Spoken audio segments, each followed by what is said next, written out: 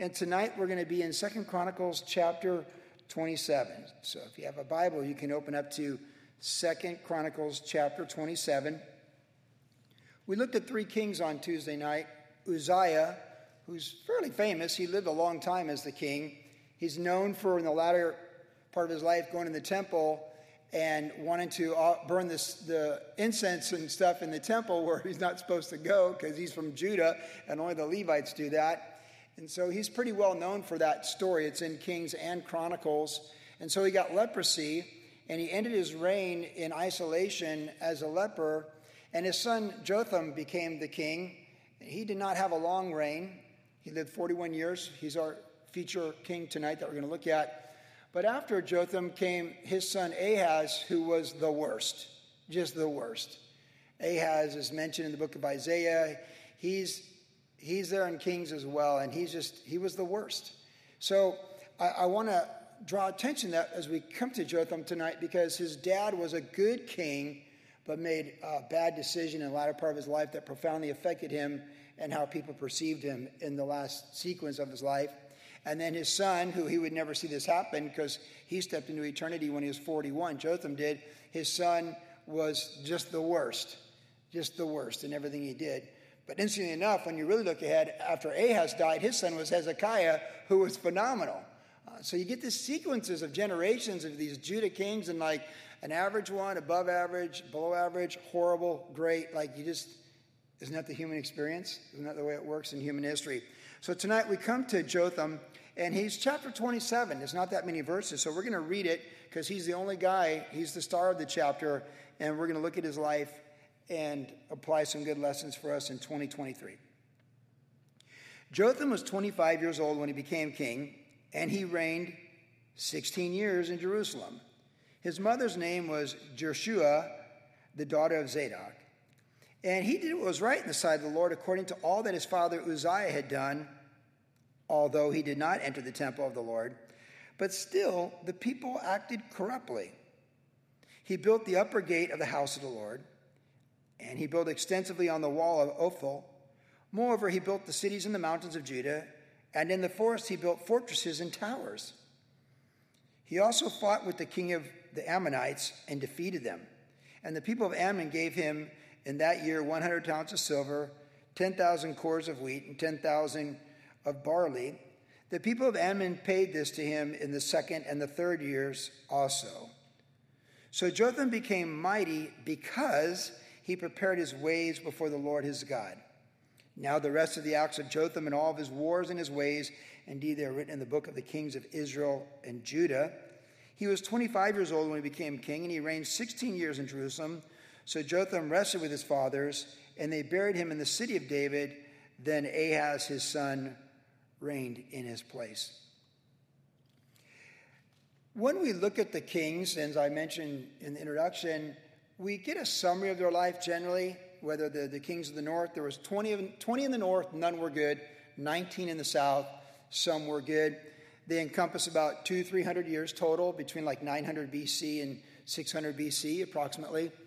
And you get these summary verses.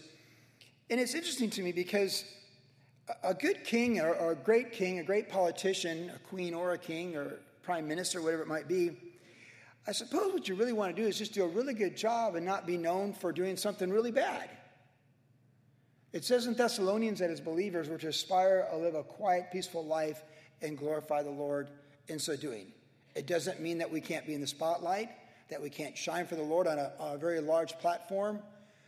But what it does imply is that we're true to ourselves, the person we see in the mirror, the type of person we are with the Lord when we walk out the door, and how we live our life, that we're a woman of integrity or a man of integrity. I'd compare it to baseball. The best umpire in baseball is the one you never notice. In football, same thing. You only notice bad refs or controversial calls in baseball. Like the best umpire is the one you never even knew who the umpire was. And if you think about Jotham's life here, and we read this, he's just like an umpire that was consistent with his strike zone, strike, ball, and just save out. Like he's that guy. We almost miss him. And I have to tell you, until last year when we were in 2 Kings, I never really thought much about him. He was one of 19 names. It was only last year when we went through 2 Kings that he finally came on my radar in my 35th year of living for Jesus. Never really thought about him because he's like the umpire you don't notice. He didn't do anything that really caught your attention for being bad or being great. He was just consistent and reliable. But coming around the block again a second time with Jotham this year, especially, where I'm at in life in my early 60s and thinking about adult children, their marriages, grandchildren, cultures, shifting cultures, public opinions, all the things that we see. It's just really, I look at this man's life and it makes me appreciate who this man is and how he lived his life. And it's encouraging to me and it's inspiring to me as well. If you just read these 9 verses while going through the Bible in a year, you would have just read it and thought, okay, he got mighty. Something stood out there. But tonight we're going to look at these details of his life and think about it as it applies to our life. As I mentioned, he's not his father. He's compared to his father. His father did what was right, but he didn't go in the temple like his dad did. So then one negative about his dad is not attributed to him. So if he had a dad that was really positive, but he did one thing really negative, and he said, well, he's just like his pop, the apple in the tree, except he didn't do what his dad did wrong. That's a compliment. And then the last thing we read is that his son Ahaz came to power. And Ahaz was an adult man when he came to power, and he made his choices. And we already saw last week that you don't punish a son for what his dad did, and you don't punish a dad for what his sons did. That's in God's law. So here he is in the middle of a dad that lived a long time, who was probably the most stable politician Judah ever had, and would have been compared really to Jehoshaphat and David. That's who his dad would have been compared to. And then a son that was just the worst. And he's in here for 16 years of being a king. So he came to become king when he was 25. As we talked about, 25 is young, but not that young. 25, if you're on that conveyor belt of how life works for a lot of people, 25 means you've done college. You could have done your community college, gone away to college. You could have gone to nursing school. You could have got a master's degree in something. 25, you could, your formal education, if that's your route, or if you're in a tradesman or trade skill, ladies, applies to you as well, whatever your interest might be, whatever it could be, ladies, 25, you could have done this and done that, and you kind of getting traction at 25. In other words, there's a big difference with the mental maturity, and I would say even hopefully emotional maturity, of someone that's 18 and 25. So he's a good age to become king. And it was forced upon him as his dad made his huge blunder. Suddenly he was thrust into having to do the practical things of a king while his dad still lived. It's sort of like where the boss is still the boss, but from far away, so you have to respect the boss, but you're kind of functioning like the boss, but you still have to respect the boss, and the boss is Pop. That's what he had in his situation, in his human experience. And then he came to power 16 years. Now, us older people know this really well. The younger people maybe not as well. But 16 years is not a lot of time. We celebrated 18 years as a church just 2 months ago. 16 years goes fast. You bring home your baby from the hospital, and in 16 years, you're teaching them how to drive over there on Red Hill in the big parking lot, and just go. And your spouse says, you teach them to drive, I'll teach the other one to drive. Right? That's what, 16 years will do. 41 years is not a long time to live. It's interesting, and again, you older people might be able to relate to this, but I don't remember my 30th birthday, my 50th, or my 60th. I just don't. But I remember my 40th, because on my 40th, we had just moved to Orange County, or we were moving to Orange County, and Jennifer and the 4 kids, we all took the ferry, the Catalina Cruiser flyer over to Catalina, and I opened up the wallet more than I normally would, and we got the golf cart, and we drove all over Catalina. It's a day I would never forget, my 40th birthday. And in looking at Jotham earlier this week, I thought, what if I stepped into eternity on my 41st birthday? Okay, so that would have been 2001. That's like when we're getting going. That's Phil Wickham at 17. That's Jeremy Camp still being our main worship leader at Big Calvary. That's when Charlo Broderson was a teenager. Joe Henschel was a teenager with a band called Farewell Down, and he was 17, and they were rockers. What if I stepped into eternity that year when Luke was 4?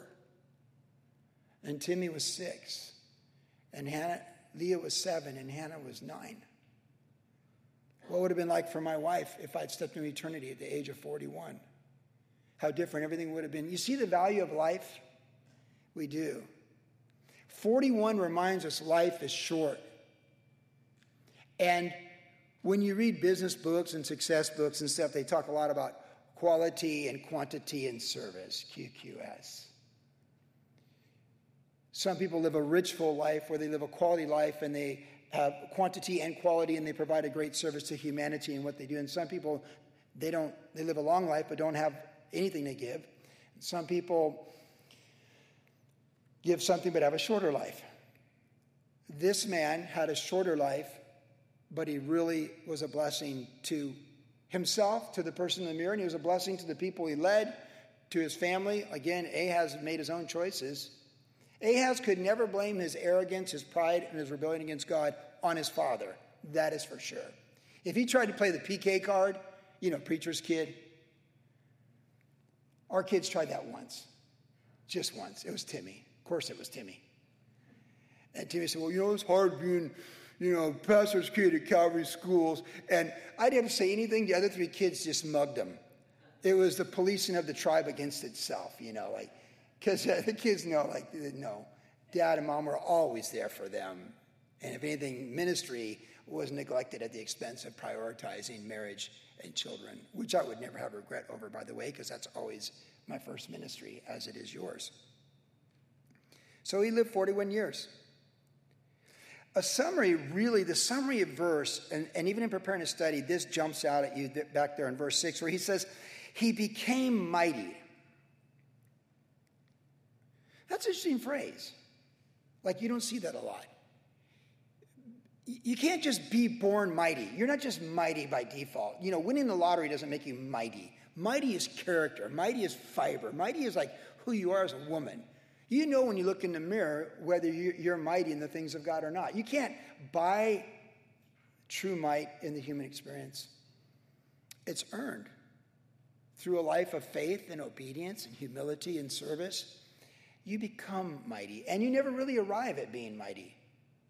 It's always till the last day being refined in strength of the things of the Lord. He became mighty. Wealth cannot buy might. You can inherit riches, but it doesn't make you a woman of character and integrity to manage those riches any more than it does for a man. You can inherit good looks. You can be the fastest person on planet Earth. You can be the smartest person in the room, but it doesn't make you mighty. The world is filled with educated idiots. Real might is the strength of the Lord working in and through your life to the glory of the Lord, and a life worth living and well lived. And you can't fake it. You either become that person in your journey at the age of 15 or 20 or 35 or 41 or 60 or 80 or 85 or 90. It's a becoming. And he became mighty because he prepared his ways before the Lord his God. So we're told he became mighty. That's a summary of his life. And at 41 years, it's a short life. And in that 41 years, he was becoming something throughout that journey. He became mighty. And it's a summary of what the previous verses said about his life. And he became mighty because why did she become mighty? Why did he become mighty? Why did they become mighty? Because he prepared his ways before the Lord his God. So he became mighty. And in this text, there's 3 things I definitely want to draw attention to that jump out at us for his might. He's identified for his might, really, and it's subtly here, but it's definitely here. In verse 3, it says that he built the upper gate of the house of the Lord. He built extensively on the wall of Ophel. Moreover, he built the cities in the mountains of Judah and the forest. He built fortresses and towers. He became mighty because he built. A person that does nothing becomes nothing. A person that takes no risk accomplishes no thing of substance or gain. Each of us must accept responsibility for our lives, and you surely understand this here at Worship Generation, of self-determination, of whether we choose to make something of our life by yielding to the Lord and letting God work in our life, or we choose to do nothing. Jesus said, wide and broad is the path that leads to destruction. Most people are going on a paved road that's wide and broad. But narrow is the way that leads to life. The way of life is very narrow. The world as a whole has been influenced and affected and directed by less than 5% of the people at any given time in their generation, whether they're people of faith or unbelief. But the people we really esteem in human history, and even the last 100 years of our nation, most of them would be people who didn't walk a wide paved road. They walked a narrow path, and they walked it in conviction and character, like a Dietrich Bonhoeffer in Germany, or an Amy Carmichael in India rescuing children in child trafficking before we even called it that in the day. Or like a Mother Teresa just coming from her life there in Eastern Europe and committing herself to not have a man or have a family and to serve the lowest people in society. Is there anyone lower in the human race than people in India who are the bottom caste system? I was just talking with someone about India the other night. If you pick 3 countries that I at least want to go to, I can guarantee you India is one of them. I just have no interest in going to India. It's like, I've been asked to go to India once or twice. I'm like, no, you go to India. Here's a check. In Jesus' name. Like, you know, you put like Syria and India, those are 2 places right away. I'm like, yeah, I'm not interested in going to those places. Mother Teresa gave up her life to go serve people. But now we think 60 years later, who do we esteem? Who do we esteem? And even in society, take Martin Luther King Jr. as well for civil rights. We don't take days off for TV critics. We don't have a Monday holiday for people who just sit back and criticize and attack everybody and everything. We take Mondays off to recognize people who lay down their life to the benefits of society in any capacity, but particularly in many cases in glorifying the Lord. That's why we esteem those books and those people. The Bonhoeffer book, these people. What you build is the most important thing that we can say about our life. Our life is building something. Our life exists with purpose and meaning. And we say this all the time, but we have the calling. Jesus said, follow me and I will make you fishers of men. So we give our life to Christ and he's transforming us in character, internally as a person by the Spirit. But then he's calling us to something. And that calling to something is the building. What vocation? What skills?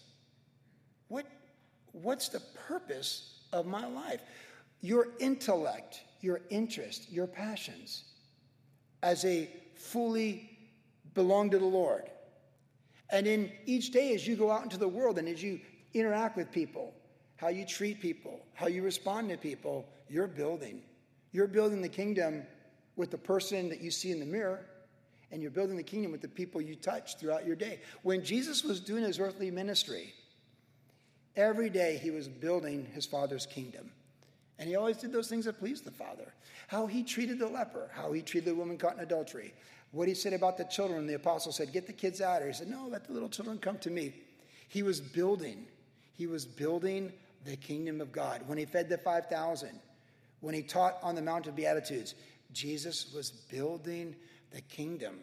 And then in the book of Acts, by the Spirit, he built the church and the kingdom through human beings, and they changed the world. And here today, in our lives, God is building the kingdom in and through our lives. Now, building fortresses in the forest and building fortifying walls and cities in other places of Judah, that's what you would expect a politician to do, right? We elect politicians. So I don't know what you hope for in a politician. I hope for a politician that will fear the Lord, to start with. Be God-fearing, God-honoring. He doesn't necessarily have to, be like Mr. On Fire for Jesus, but a man that fears the Lord, he's going to make good decisions. And like as he brings tax money in, you'd hope like, okay, hopefully build the infrastructure, security, make our country more safe.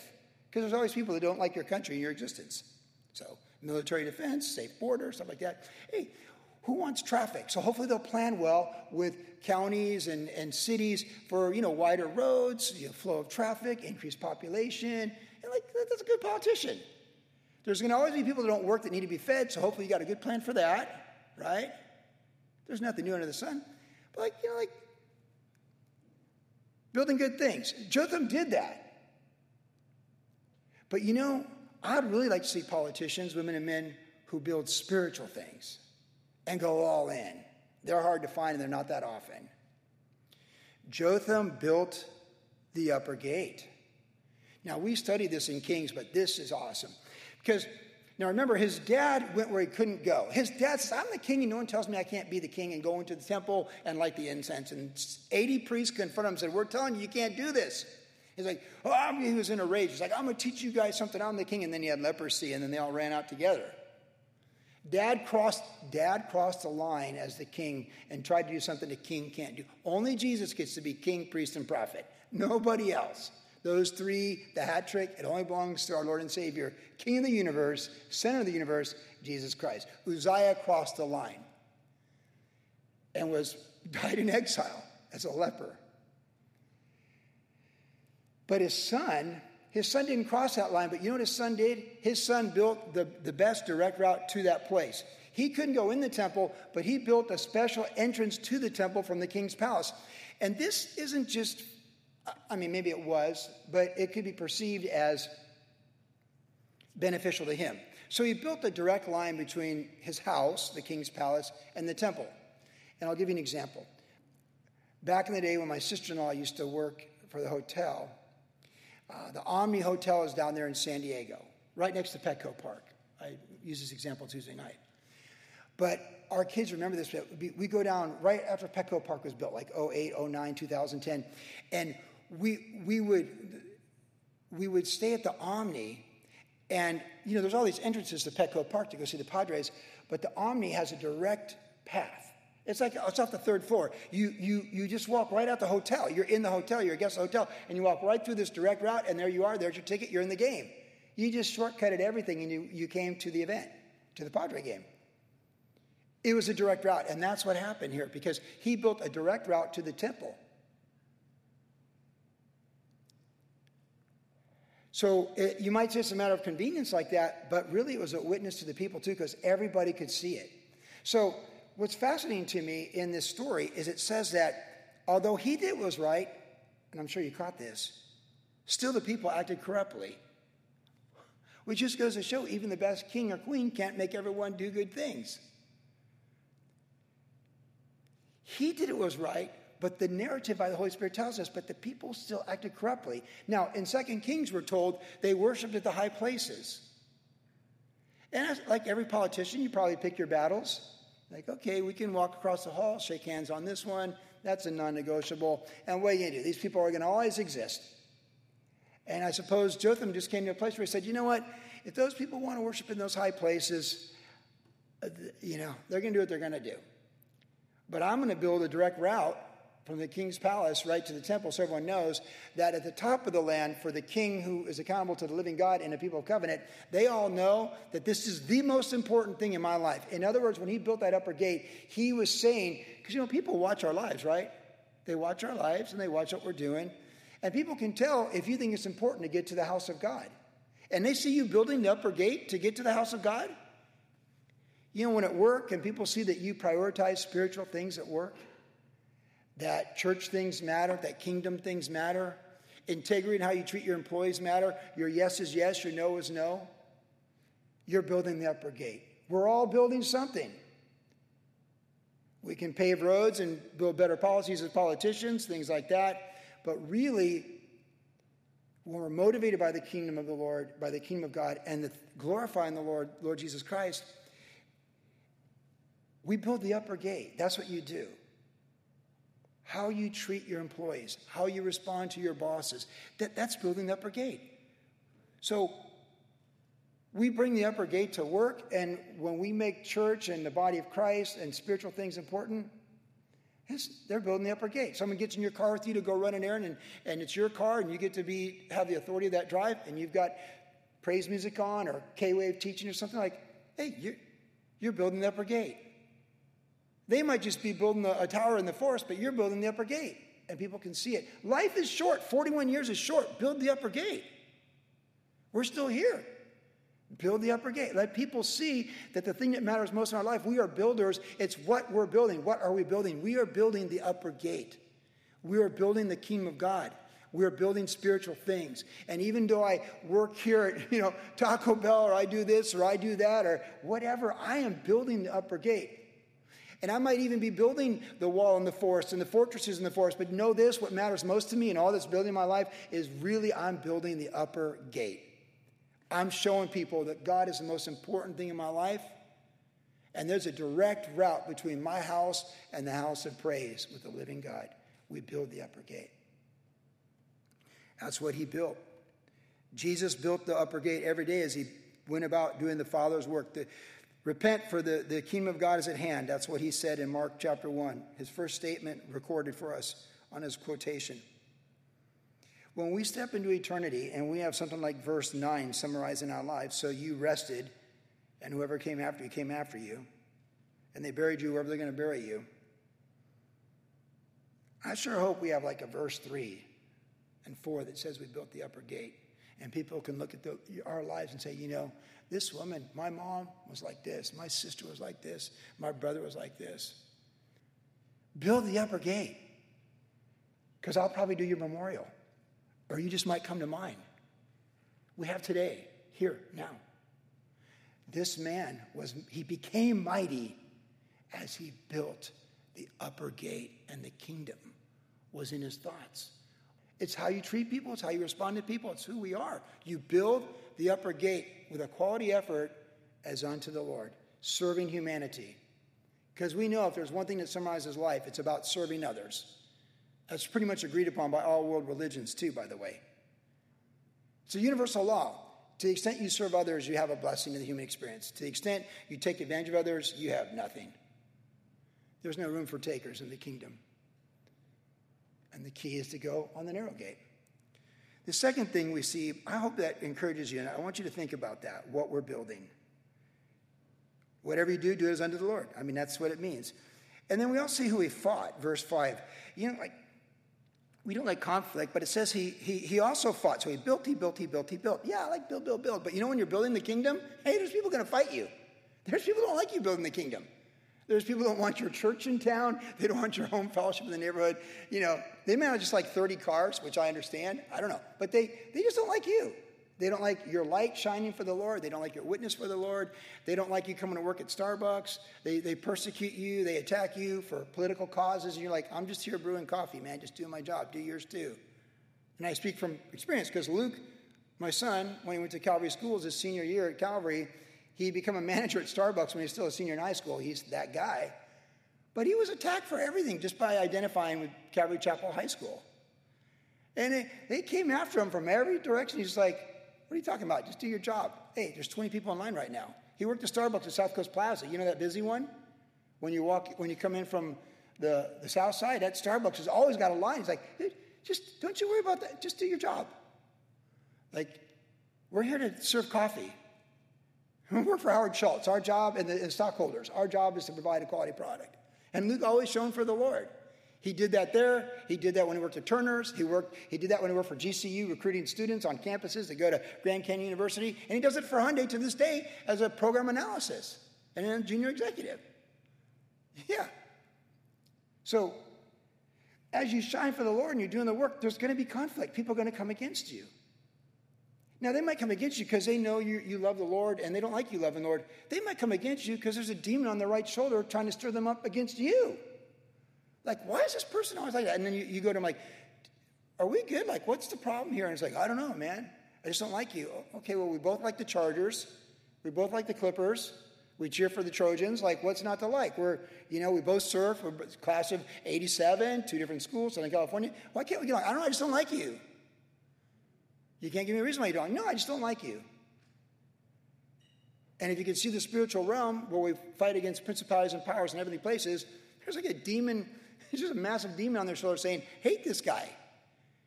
And you learn that in ministry. Like, you find out how real the spiritual battle is when you step out in faith for the Lord, just to do anything for the Lord. I'm going to be an usher at Calvary Chapel. Watch how that goes on Saturday night.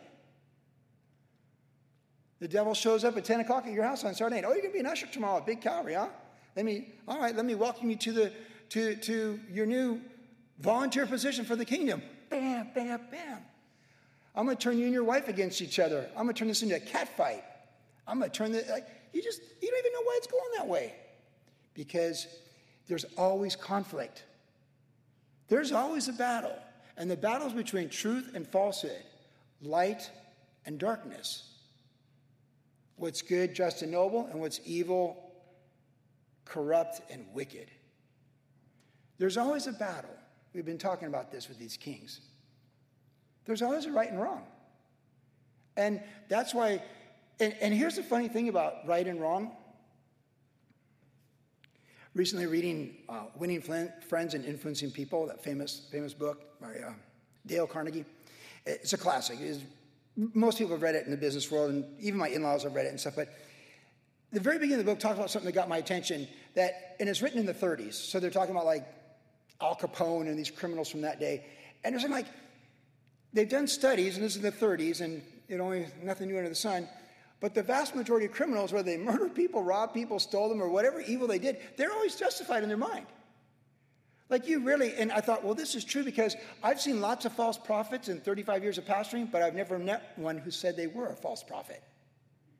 The false prophets show up and they sow discord and false doctrine. They never say, hey, Pastor Joey, I'm the false prophet Jesus warned you about. Nice to meet you.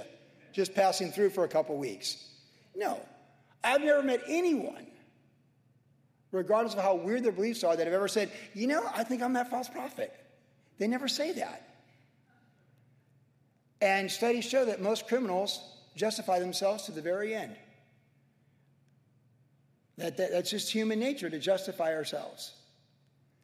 And so since people that are bad call good evil and evil good, there's only one way to discern between the two, the Word of God. And that's why I say regularly, let God be true and every man a liar. And that's why it's so important that we're in the Scriptures daily, that we're reading our Bible daily. We're going through the Bible yearly or every few years, but we're in the Psalms, we're in Job, we're in Isaiah, we're in Book of Acts, we're in 2 Peter. We are plowing the Scriptures because the Word of God is true. And it's profitable for instruction, correction, reproof, and equipping for the things of God. So the standard isn't my opinion. We're not trying to pick fights with people, but truth is truth and falsehood is falsehood. Jesus is Lord and the devil is accuser of the brethren. We get glory, he gets the lake of fire. People are going to heaven and people are going to hell. And there's light and life in Jesus, and there's nothing but death apart from him for all eternity. And so, just like Jotham fighting the Ammonites, you can't convince an Ammonite to leave you alone. An Ammonite wants to rule over you, just like the demons that had you in bondage before you came to Christ and want to put you back in bondage after Christ. The whole world lies under the sway of the wicked one. We've been taken captive to do his will. But Christ has delivered us, for if the Son sets you free, you're free indeed. And we stand, put on the whole armor of God, and having done all, we stand and we have victory. Because our victory, we come from victory because the victory is in Jesus. But we have to fight. If we don't make the Ammonites subject to us, they will make us subject to them. In other words, if we don't fight the devil and the kingdom of darkness and the principalities of the air, they will make us subject to them, just how it was before we came to Christ. And if you're in for a knockdown, drag-out brawl spiritually, well, then you just got to fight the good fight. And that's what Paul said at the end of his life. I fought the good fight. He finished the race. He kept the faith. But he said, I fought the good fight. There are bad fights. Some people just want to fight. They just want to argue, be contentious. You should read that book, How to Win Friends and Influence People. It'll make you less contentious. But still, though, there's some fights you can't get around.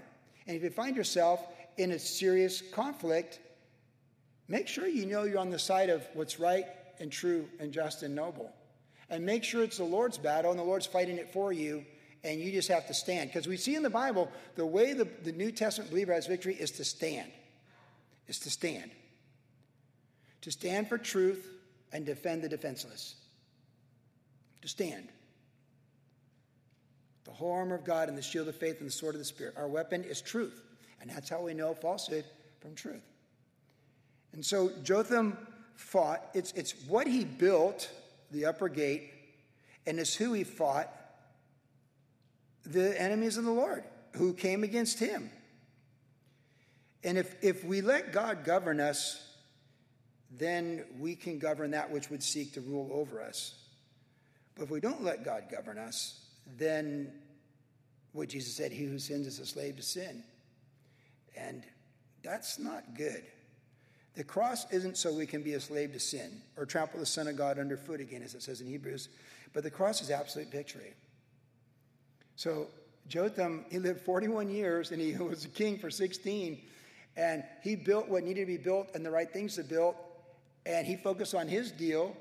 And he's like, we got to fight these guys. And if we don't deal with them, they're going to come after us. And so he fought the right fight. And by the way, when we fight, we stand and are willing to deal with those battles the Lord has for us. Hey, what does it say? It says he defeated them. Any battle that we truly lose would be a battle that we probably shouldn't have fought. Because I say this, we're unstoppable in God's will. So if we're in God's will going forward and there's a conflict, it's really his battle. Or as David said when he faced Goliath, the battle belongs to the Lord. And we've seen that time and time again in Kings, Chronicles, and Samuel. The difference between people that are fruitful for the Lord and those that aren't are the people who are willing to fight for the right things. And sooner or later, every life has to decide which side they're on and accept the consequences how people perceive it who are on the other side. Just make sure that they're on the side of evil when they come against you because you're standing on the side of truth. Jotham was on the right side of that conflict. Israel still exists. Jesus is the king. He's coming again. And the Ammonites, well, if they're even around, they're just Ammonites. And they still don't serve the Lord Jesus Christ. That God be true and every man a liar. And finally, the last thing we see here with Jotham was pretty much it's the latter part of what we said where he became mighty. He became mighty.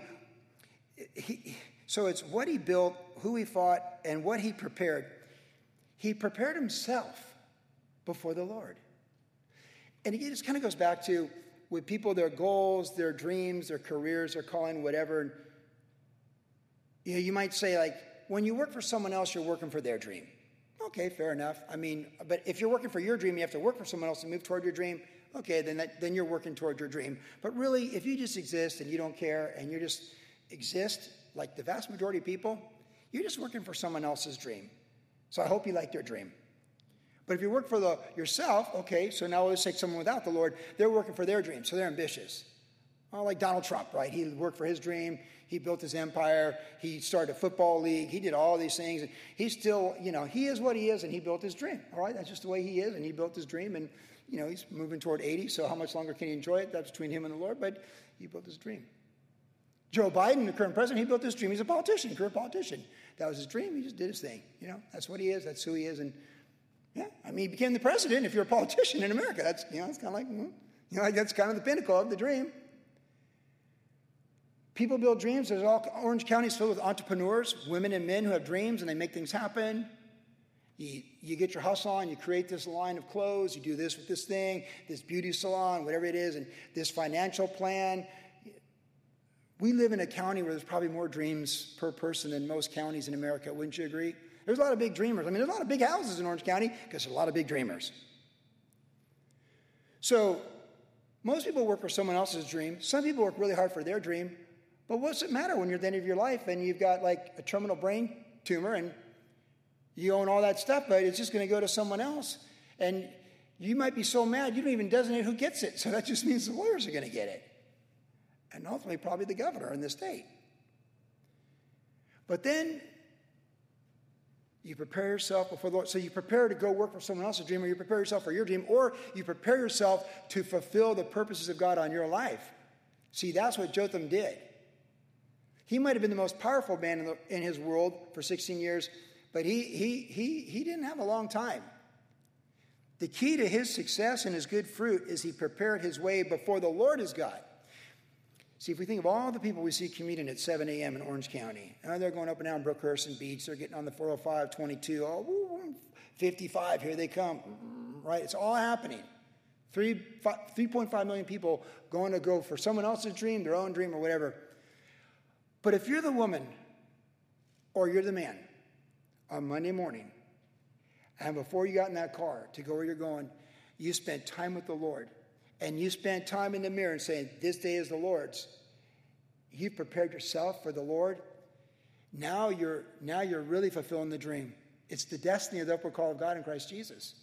And you're doing what you're called to do. And it doesn't matter if you're going to work at the lowest person at Taco Bell at 16 or the highest person in this corporate office off of Jamboree. Because you've prepared your way before the Lord. So you're ready to be with the Lord. You're with the Lord this morning. You're with the Lord at lunch. You're with the Lord on the commute home. You're with the Lord when you're breathing. And you're with the Lord when you breathe your last. You prepared your way before the Lord. Preparing our ways. Because before I used to prepare my way, of course, I'm always preparing my way as a husband, and I'm always preparing my way as a pastor and a leader, but I prepare my way as a parent, like being involved with Timmy's life and Luke's life and Leah and Hannah and the things they're doing. And I'm still, it's my goal every week to have direct communication with all 4 of my adult children. And I want to check that box because I'm a box checker. And I want to check that box on Sunday that I had connection with all 4 of my adult kids every week that I'm alive. Because I'm in my 60s and I'm moving on. So I have vision for my adult kids, but I have vision for the grandkids. And you should too. Vision for WG, this church. Vision for the body of Christ. Vision for humanity. Vision for this country. Time with the Lord, time in prayer, time in His Word, time thinking about other people, time thinking about your calling. What's the next quarter look like? What's this day look like? What's this week look like? What's next year look like? People without a vision perish. And so really asking the Lord to guide you and direct you, not just to exist. I mean, we do go day to day. One day at a time is a great statement. And give us this day our daily bread is a great statement. But it's good to have, the king had to figure out, you just don't build towers in the forest. You have a plan for building towers in the forest. And you don't just build the upper gate to the temple. You have to have a plan. So I would just close with this thought on this third point, that because he prepared his heart and his soul for the person in the mirror, the character, the integrity, letting God mold him and shape him who he was, that moved him toward his calling to be as fruitful as he could be in his calling, what he's called to build and what his life's about. And that really put him in line to just have his attitude, his worldview, his actions and reactions all be shaped by the Lord. And before you know it, you're 41 and you're stepping into eternity. And that's it. So what an inspiring life to me. The umpire that you don't notice because he got it right. He got it right, she got it right, and they were faithful and diligent. And so I close with this thought again, the quality of life is in the service of what we give, and it's in the integrity of who we are, and it's a legacy of what we leave behind. And this man shows us what we should be building, who we should be fighting, and what we should be preparing our way before the Lord.